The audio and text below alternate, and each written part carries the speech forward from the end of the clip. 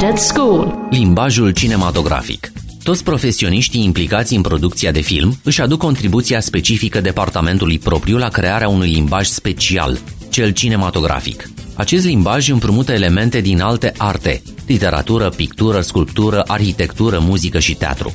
Este însă și un limbaj de sine stătător, care funcționează după reguli proprii. Conform spuselor cineastului american Martin Scorsese, acest limbaj cuprinde cel puțin 6 elemente: cuvinte, mișcare, lumină, sunet, timp și ochiul spectatorului. Scenariul. Cuvintele sunt legate de intrigă și dialog, adică de scenariu. Numărul intrigilor și cel al filmelor sunt aproape identice. În majoritatea dintre ele avem unul sau mai multe personaje care vor ceva, care dau peste un obstacol și care, mai apoi, caută o modalitate de a-l surmonta. Cel mai adesea, povestea este structurată în 3 părți, cunoscute drept acte. În actul întâi, numit expozițiune, sunt prezentate personajele și acțiunea. În al doilea, punct culminant, acțiunea progresează, personajele se dezvoltă și se confruntă cu noi obstacole. Iar în al treilea, deznodământ, acțiunea ajunge la final, care poate fi unul fericit sau nefericit. Pe lângă poveste, majoritatea scenariilor cuprind și dialog. Acesta este un element esențial și în literatură, însă, pe când în cărți, scriitorii pot descrie orice doresc, de la acțiune la gânduri, în filme, dacă nu se apelează la comentariul din fundal, scenariștii trebuie să găsească o modalitate de a transmite multe informații și prin intermediul acțiunilor personajelor, nu doar al cuvintelor. Iată de ce majoritatea experților în scrierea de scenarii insistă asupra unei reguli de aur a acestei îndeletniciri. Arată, nu spune. Reversul acestei situații se numește expoziție forțată și reprezintă o problemă semnificativă în multe filme. Un exemplu în acest sens ar fi discursul răufăcătorului, în care personajul negativ, care e pe punctul de a-l ucide pe protagonistul filmului, începe să-i spună acestuia motivul pentru care îl va ucide. Un alt exemplu ar fi atunci când, la începutul unui film, 2 frați se adresează unul altuia, folosind apelativele frate sau soră.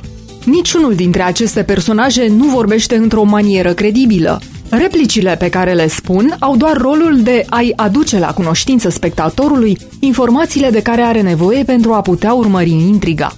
Un scenarist sau un cineast bun nu-și va pune personajele să vorbească așa pentru a transmite asemenea informații. Să dăm doar un simplu exemplu. La începutul unui film, un personaj îl sună pe altul și îi spune "eu sunt", la care celălalt zâmbește. În acest caz, nu e nevoie să-și spună pe nume.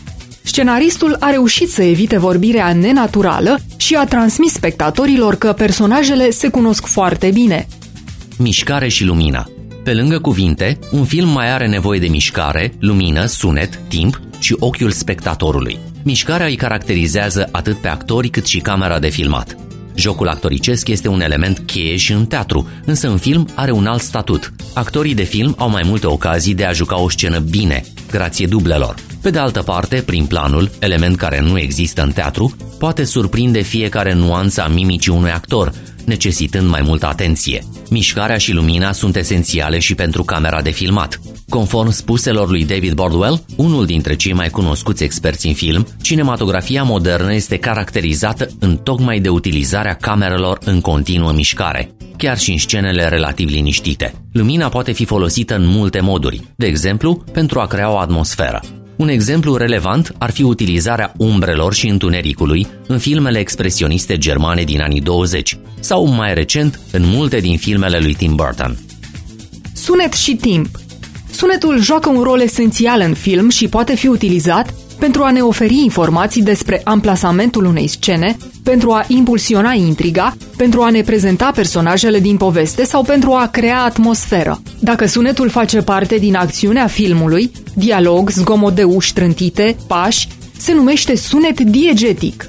Dacă sunetul nu aparține acțiunii filmului, ca în cazul coloanei sonore, se numește sunet non-diegetic. În sfârșit, timpul este elementul esențial din care sunt făcute filmele. Cineastul rus Andrei Tarkovski spunea că filmul nu este altceva decât o sculptură în timp. Pentru a obține aceste sculpturi este nevoie de montaj. Această abilitate de a combina scenele în secvențe este folosită de cineaști pentru a comprima timpul și a spune povești cu o durată mai mare decât a filmului.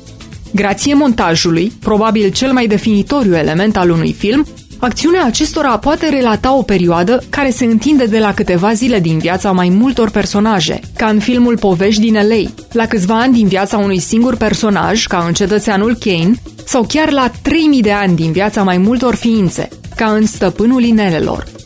Într-adevăr, cineaștii trebuie să dea adesea dovadă de multă creativitate pentru a prezenta scurgerea timpului pe ecran. Printre tehnicile tradiționale se numără defilarea paginilor dintr-un calendar sau imagini cu trecerea celor 4 anotimpuri. Alte soluții sunt mai îndrăznețe, precum cea din filmul lui Stanley Kubrick, Odiseea Spațială 2001, unde un os aruncat în aer de un primat în timpuri preistorice devine în scena următoare un satelit militar nuclear cu o formă similară, plutind în spațiu, două arme despărțite de 4 milioane de ani, dar unite de puterea cinematografiei.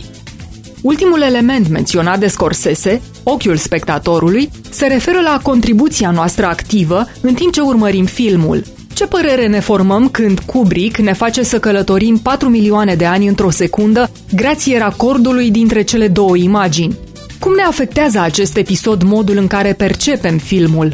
Mulți experți consideră că filmul nu este complet până nu este urmărit de spectatori, pentru că noi îi oferim sensul final, interpretarea noastră, influențată de experiențele proprii. Celebrul cineast francez Jean-Luc Godard spunea cândva că filmul nu se află nici în camera de filmat, nici pe ecran.